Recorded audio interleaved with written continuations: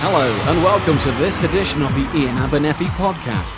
You can watch videos and listen to other podcast episodes by visiting www.ianabernethy.com. So, without further ado, here's Ian Abernethy. Hello, I'm Ian Abernethy, and I'm back. I know it's been a while since the last podcast, 2 months, maybe more, we're maybe edging towards 3. I am very sorry about the delays, of course, but as you know, it's because we've been busy. The new super revamped website is up and running at ianabernethy.com and at co.uk now as well, so the .com forward to the co.uk. It's still .com, that's where the bulk of the site still is. It's just that the site, the hosting company we were using for the old one couldn't handle the new one. It demands too much kind of computing power. So, but the great thing about the new site is it allows me to update very regularly, very easily. So it's no longer kind of a once a month update. We've added a podcast up there that we did from the Expo, which I'll come to in a minute, has been added recently. We've added loads of footage of myself and Steve Williams doing pad work drills. I've added some Bunkai based drills on there, video footage as well.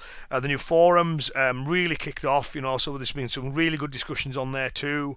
So yeah, keep popping along the website. All the new stuff will appear across the top bar as and when it's added, and we have the Twitter feed now as well, of course. So I'm at Ian Abernethy on Twitter, and what we'll do with that is when there's anything particularly new or of interest, we'll make sure that we tweet that out if you want to know immediately. And we still have the once monthly newsletters as well, of course, so you'll get to know all that's going on. But the good thing is there'll be more going on more frequently. Relating to these podcasts, a couple of bits of news on those. Because we have moved the podcasts off the blog and onto the main site, because we have a better quality media player on there, and the new site, doesn't have restrictions on file size. So for the old podcasts, we couldn't have them any bigger than 8 megs, which meant some of the longer ones, we had to reduce the quality a bit to get them down. Well, we don't have to do that anymore. So hopefully the audio quality should be improved a bit too. One of the byproducts of that is we've had to resubscribe to iTunes. So we've now got, there was the feed from the blog, which has been archived, and now we've got the podcast feed from the new website. So if you're listening to this podcast via iTunes, you've already got the right feed. Now he thinks this through for a second. If you're not listening to this one via iTunes, then you've got the wrong feed, but I guess you might not know. So if you came to the website wondering where your podcast was and found it on the Ian Abernethy site and you didn't see it on iTunes, you need to switch. If you just search my name, you find the other feed. And the old feed will be knocked off shortly anyway. So if your feed's disappeared as well, again, subscribe to the new one, you'll re-find it. Other podcast news, I'd asked everybody for their views and feedback on the podcast, and I've got loads, which is just great. I mean, every podcast on average, we get about 2,500 listeners, I think, so within the first kind of 5 to 6 weeks of a podcast going up. So, and lots of you wrote, and I really appreciate you doing that. A couple of things that you said, you liked the length, you thought the length, apparently it was ideal for the average drive to work or bus journey to work or whatever. So, I'm glad that I'm entertaining you to and from your place of employment. So yeah, we'll aim for that. We'll get them round about that kind of 30-minute mark. We'll keep them there.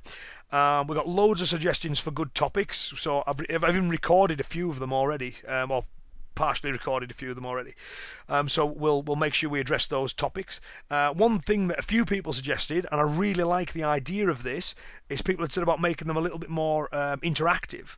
And what we mean by that is, people who are listening, if you want to tweet me a question at Ian Abernethy or email me at ian@ianabernethy.com, then we'll answer those questions in those podcasts, so that every month we get the main theme, the kind of the central bit that we've always had, and we'll also discuss 2 or 3 questions at the end as well, to also give a bit of variety. And as I've always said, these podcasts, as much as I enjoy making them, there'd be no point of making them if there wasn't people listening to them.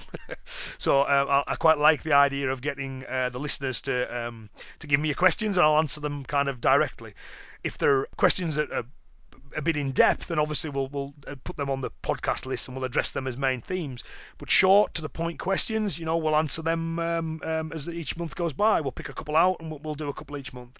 So we've got that at the end of this as well. So when we've discussed the main thing, you've got a couple of extra questions at the end. So, main theme for this month then is knowledge is not power. So I want to look at, knowledge in the martial arts, different kinds of knowledge, what knowledge is, what power is, and how the kind of two relate, So, because that was something else everyone said they like. You like it apparently when I kind of tell it like it is. Seems to be quite popular. So when I go on one of my little rants almost, and kind of, this is what I think, and this is why I think it. People seem to like those. So that kind of is what this one turned into as well. So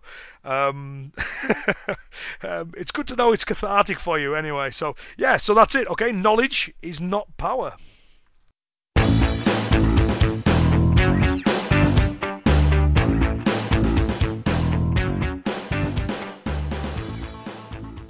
A well-used phrase is knowledge is power.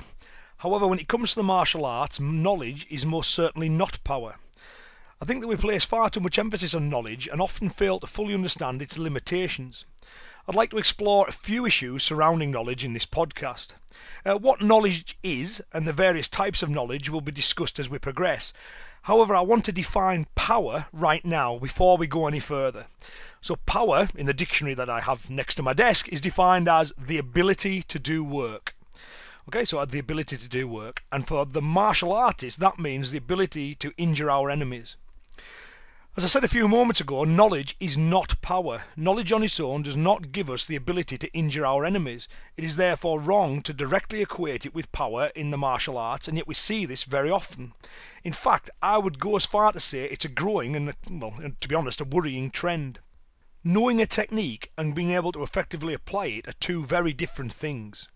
So much of modern martial arts people think that knowing a technique is all that is required. They troll YouTube, read the books, watch the DVDs, go to the seminars and falsely believe they know what has been presented. Sure, we need the knowledge as the base. We need to learn and expand our knowledge base too, but the problem we have is that so many think that the knowing gives them the ability to do, and it does not. Knowledge is not power. And I'd now like to explain why that's not the case, before finding what I think knowledge and power really are and the correct relationship between the two. I recall being at a seminar when an extremely talented world-level martial artist flawlessly demonstrated a ground fighting technique. As we moved away to practice it, I heard an obviously out-of-shape individual remark, "Yeah, I know that one already." I bit my tongue and concentrated on my own practice. However, what he failed to grasp was that we martial artists should not be collecting techniques in the same way a stamp collector collects stamps. Knowing something is not enough. It must be endlessly refined and drilled and tested if we're going to be able to actually apply it. The seminar instructor could apply that technique at a world level, and it would be my guess that that out-of-shape attendee could not even apply it at a basic club level. But hey, he knew it, So there's the first thing we need to be aware of. Knowledge does not give you the ability to apply that knowledge. Knowing is not enough. We must endlessly drill and refine and develop all other supporting attributes if we're able to make the techniques that we know actually work in reality. One of the problems is that drilling and refining are hard work, and some people simply don't want to work hard. A responsible instructor's response to this desire to take it easy should be, well, tough. Developing real ability takes work, and if you're not prepared to work, then you're never going to have any ability. However, people like the allure of that quick fix, and the unethical instructor is prepared to cater to that. We see people promising instant results if they know the secrets. If can't hit, well, no problem. We'll show you the magical place to hit, and you can avoid all that hard work on the bag. Can't hit accurate, well, that's still no problem. We'll show you how to knock people down without even touching them, It becomes more magic than martial, because only magic can give magic results. All the people I know who are very effective in the use of pressure points can hit very well regardless. I'm thinking of the likes of your Russell Stutleys and your Vince Morrises. They can hit well and fight well regardless of their ability to know pressure points as well. It's something they layer on top of skills that they already have. They teach striking areas in the correct context and know the importance of all other aspects of martial skill. The ability to hit hard and the strategic way in which things should be used. Sadly, however, people want, they like the, just hit here idea, I just kind of tap that point and the guy falls down and I don't need to sweat in the dojo. So sadly, the whole field of study gets a bad name from the many who see that kind of instruction and the many who teach pressure points as that kind of, just tap here, know the skills needed approach. In modern martial arts, we also see people progressing through grades because they can demonstrate knowledge of a technique as opposed to actual ability. We see out-of-shape downgrades, who never sweat. except possibly when walking up the stairs to the dojo, and they never push themselves and they never test themselves. A poor demonstration is all that's needed to show that they know the technique. Instead of working hard to get the basics right and have a solid core that will work under pressure, they instead prefer to know many techniques, none of which have been drilled or refined enough to actually work. This should be totally avoided because it's not about how much you know, but about how well you can do. I mean, this brings me to the differential between what I call practical knowledge and theoretical knowledge. Now, theoretical knowledge is the things that we know in theory.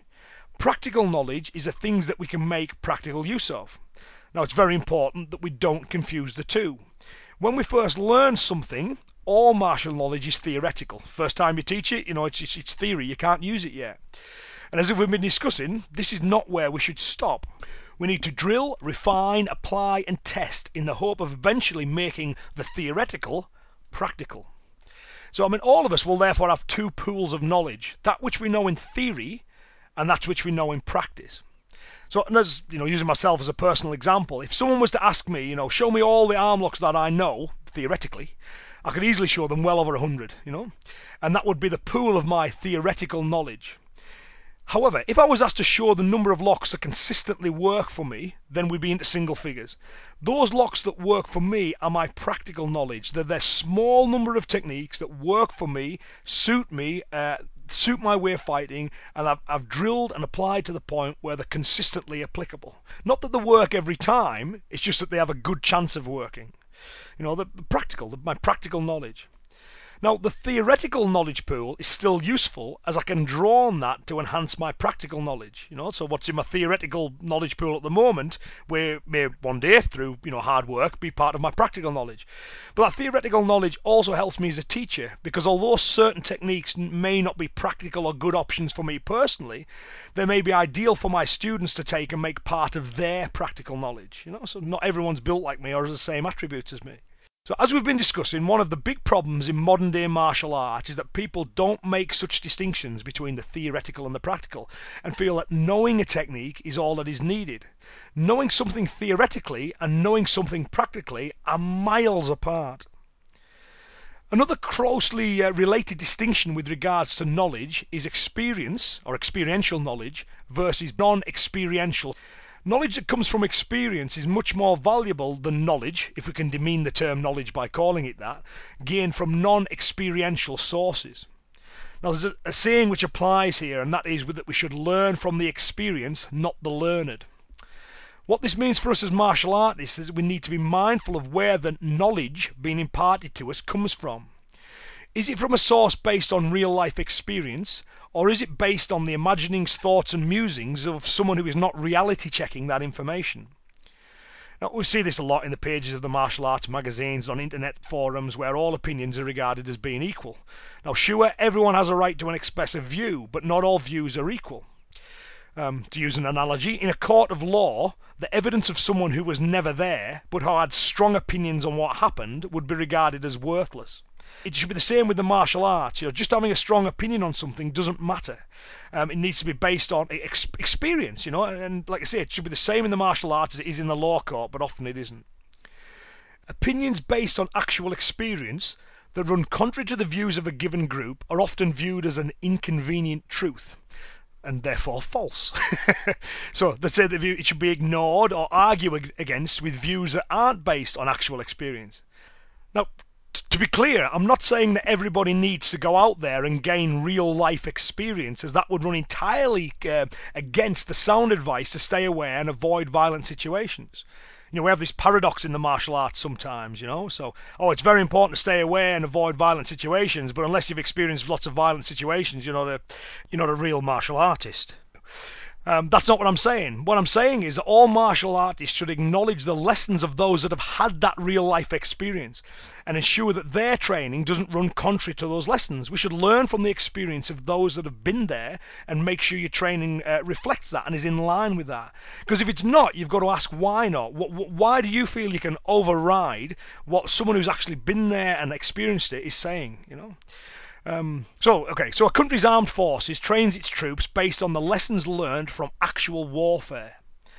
That way, The troops' training reflects reality, and when they face reality, they're prepared for it. Now, martial artists need to do the same. I mean, knowledge is not power because we need the skills needed to apply that knowledge. However, non-experiential knowledge is totally worthless because it's entirely inapplicable. The only worthwhile knowledge is knowledge that comes from empirical experience, right? Knowledge that's based on empirical experience. Knowledge based on opinion alone, we can't do anything with it. We can't ever apply it because it's inapplicable. In science, a theorem can only be overturned or refined if there's evidence that is consistent and repeatable to support that refinement or that rejection. Opinion is worth nothing. That opinion has to be based on something other than a personal viewpoint or a desire. We see this in the martial arts a lot. Again, people reinvent violence to fit their training. Okay, instead of changing the training to fit violence. Okay, just to use another analogy, any product you buy, hopefully a good quality product, will have been tested and tested and tested again before it's made available for purchase. If you were to knock on your new computer and it exploded, you're unlikely to accept the following answer from technical support. Yeah, well sure, we ignored all the best practice in the field of computing. We never tested it before selling it to you. No one in this firm actually has any experience of working with computers, but it was our opinion that it would work just fine. You wouldn't accept that. But martial arts instructors get away with saying exactly that. The reason martial arts instructors can get away with this is that the majority of students will never knock the PC on, right? They'll never have to face violence. And while it's a great thing that most of the people listening to this will not live in an area where life and death violence is an everyday occurrence, that does not absolve the instructor of the moral responsibility to reality check what they are teaching. I.e., compare what they are teaching against the experiences of those who faced reality and to realistically run the experiment and test in the dojo. If they're not doing that, then they're being negligent if they're claiming to teach something that has relevance to reality. Now, if they know what they're teaching conflicts with the experiential knowledge of those who have experienced real violence, and they ignore that, then they're being dishonest. And it's no exaggeration to say that they could be putting the students' lives at risk. So hopefully we've established that knowledge does not give you the ability to apply that knowledge. And there's a huge difference between practical knowledge and theoretical knowledge. And that knowledge not based on the nature and demands of reality is totally worthless, and that strong opinions are not substitutes for knowledge. So having, acquired sound knowledge based on reality, how do we ensure we can apply that knowledge and make the leap from theoretical knowledge to practical knowledge? Now, the answer is a very simple drill, test, refine, repeat. Okay? Drill, test, refine, repeat. So to break those down a little, we drill with ferocity and intensity so that we develop technical strength, physical strength, and mental strength. So we're technically, physically, and mentally capable of doing the technique. We've drilled it that way. We test it realistically so that the mind, body, and technique are all pushed to their limits. We ensure the test is a true test and is in accordance with the experience of those who've had real-life experience. So, testing on the basis of what somebody thinks violence is like, or doing a competition points-based match and then saying that's a realistic test of self-defense skills isn't true. The testing that we do in the dojo needs to mirror real violence as effectively and as safely and as practically as we can. So we need to refine and address the areas of techniques, mental attributes, and our physicality that are not holding up when tested. So having done that test, we don't hold on to opinions that have proved false. We've got to let our egos go. So we refine. We after the testing, we see what's gone right, we see what's gone wrong, and we refine. And having refined, we drill some more, and we repeat the process endlessly. So we drill, we test, we refine, and then we repeat it. The drill, test, refine, repeat process will ensure that your knowledge becomes applicable. Knowledge does not equal power. Knowledge based on experience, plus intense drilling, plus realistic testing, plus honest and egoless refining equals power, and that equals the ability to effectively function in conflict.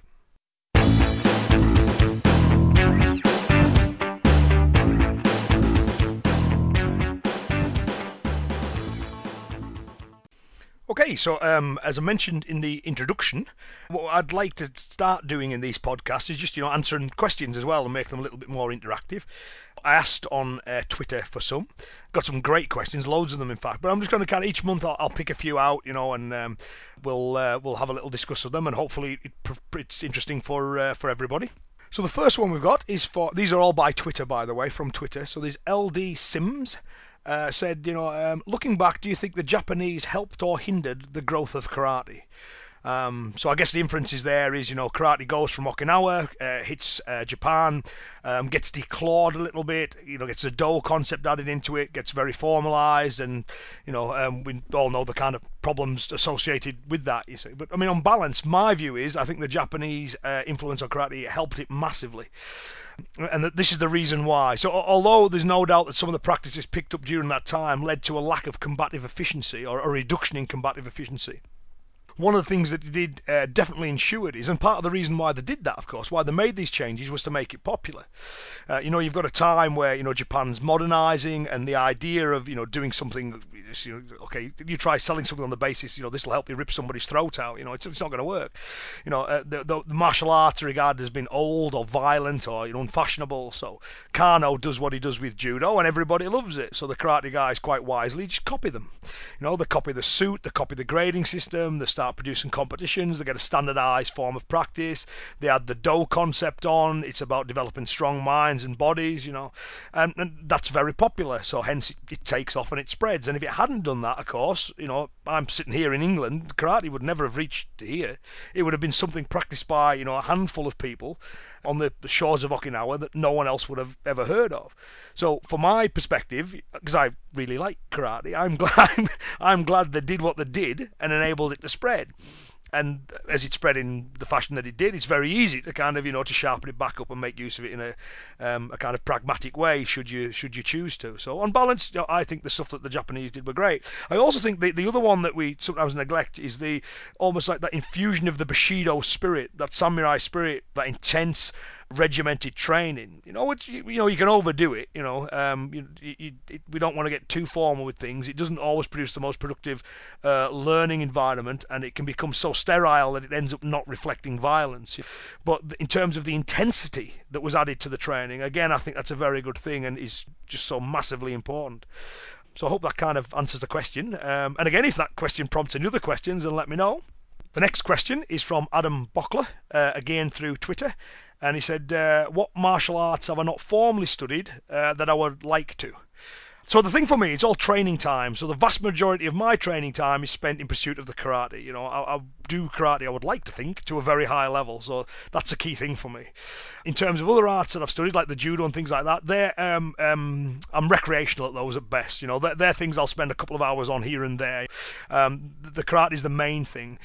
I found the judo to be very beneficial. At the moment, my kind of training time is all taken up, so I haven't really got any time to formally add anything to it. But any opportunity I can get to spend any time with any martial artist, have a look at what they do, I'll take. I've never come across a martial art that didn't fascinate me. I've came across some that are regarded as being not that practical, or not for me, or just the ethos of it, things just didn't appeal, or whatever it was. But they've all fascinated me. I think it's good to expose yourself to as many different martial arts as possible, to train with people in different systems, even if it's just one course, to get just a look at it. Because the thing I find, the more I find when I look at good practitioners of any martial art, it just inspires me no end. I just love being around high-level practitioners. So the question, of course, is, now that I've danced around it for a bit, the question is what would I like to formally study? And I think it might seem a bit of an odd one, this, but the thing I think I'd like to formally study next would be firearms. Because the weapons training, I've done some of the classical weapons training. I did a few years of Iaido and all that kind of stuff for interest. But I'm interested in learning a modern weapon. And I think obviously the firearm, the handgun is that. It's not that easy to do in the UK, because for those who and then though there's a lot of you, most of the people listening to this are from outside the UK.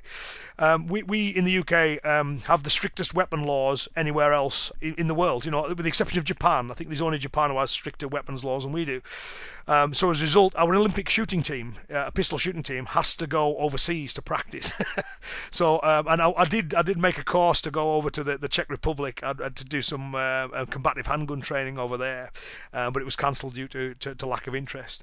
When we were at the Expo, I had a good chat with Rory Miller about it. He was kind of showing me a couple of basics and stuff, and that just kind of enthused me that bit more, I think. So that was something that I think I would like to do is do some firearms training. And due to it's been promised to me next time I visit the US, of quite a few guys have said, we'll take you out on a range and get you started. But I'm looking to do a course, and if there's one within Europe, then I'm prepared to travel for it.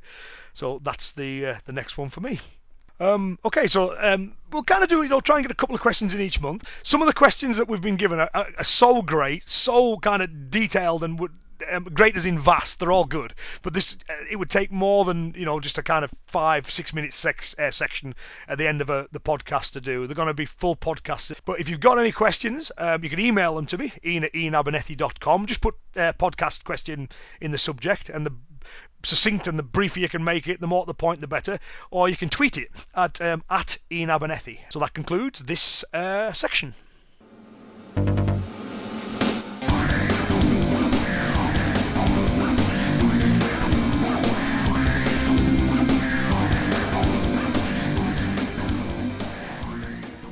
Well, that concludes this month's podcast. I hope you enjoyed the Knowledge is Not Power main section and those questions too. And, keep those questions coming, and we'll make sure we discuss them all each month. Just before I go, I'd just like to thank everyone who attended the Expo events in Coventry and Seattle. I know it's a while ago now. It was in August, but this is the first podcast since then. I just loved it. I loved spending time with the other instructors. They were all great fun, very knowledgeable guys. No one took themselves too seriously. All the attendees were just what martial artists should be. Keen, information hungry, very open-minded. It was just a blast. I thoroughly enjoyed it. So thanks to and just before I forget, Chris. On the day before the Seattle event, we all went to Chris Wilder's house in the evening. So there was myself, Mark Animal McYoung, Alan Peasland, Chris Wilder, obviously, Nicholas Young, and Rory Miller. Okay, so we all sat round a table, had a beer or two, and had a conversation on all things martial, and we recorded it all. So that was Chris's idea. It was a great idea. Chris is editing those together. He's putting some graphics to it, and he's putting them up on YouTube. What I've also done with those, they're on my website too, which I've flippantly called the League of Super Friends.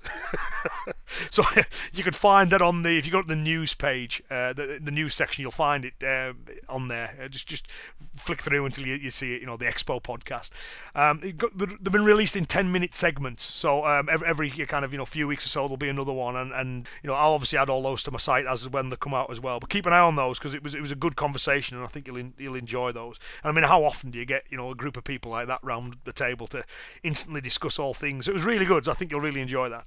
So okay, so yep, I'm going to shut up before I'm in danger of overrunning too much. So thanks once again for listening. Any feedback, of course, by all means, let me know. Your questions, let me know, and I'll be back next month. Keep an eye on the website for all the new stuff between now and then as well, of course. And yeah, have a good month, and I'll see you next month. Okay, have fun, take care, bye now, bye bye.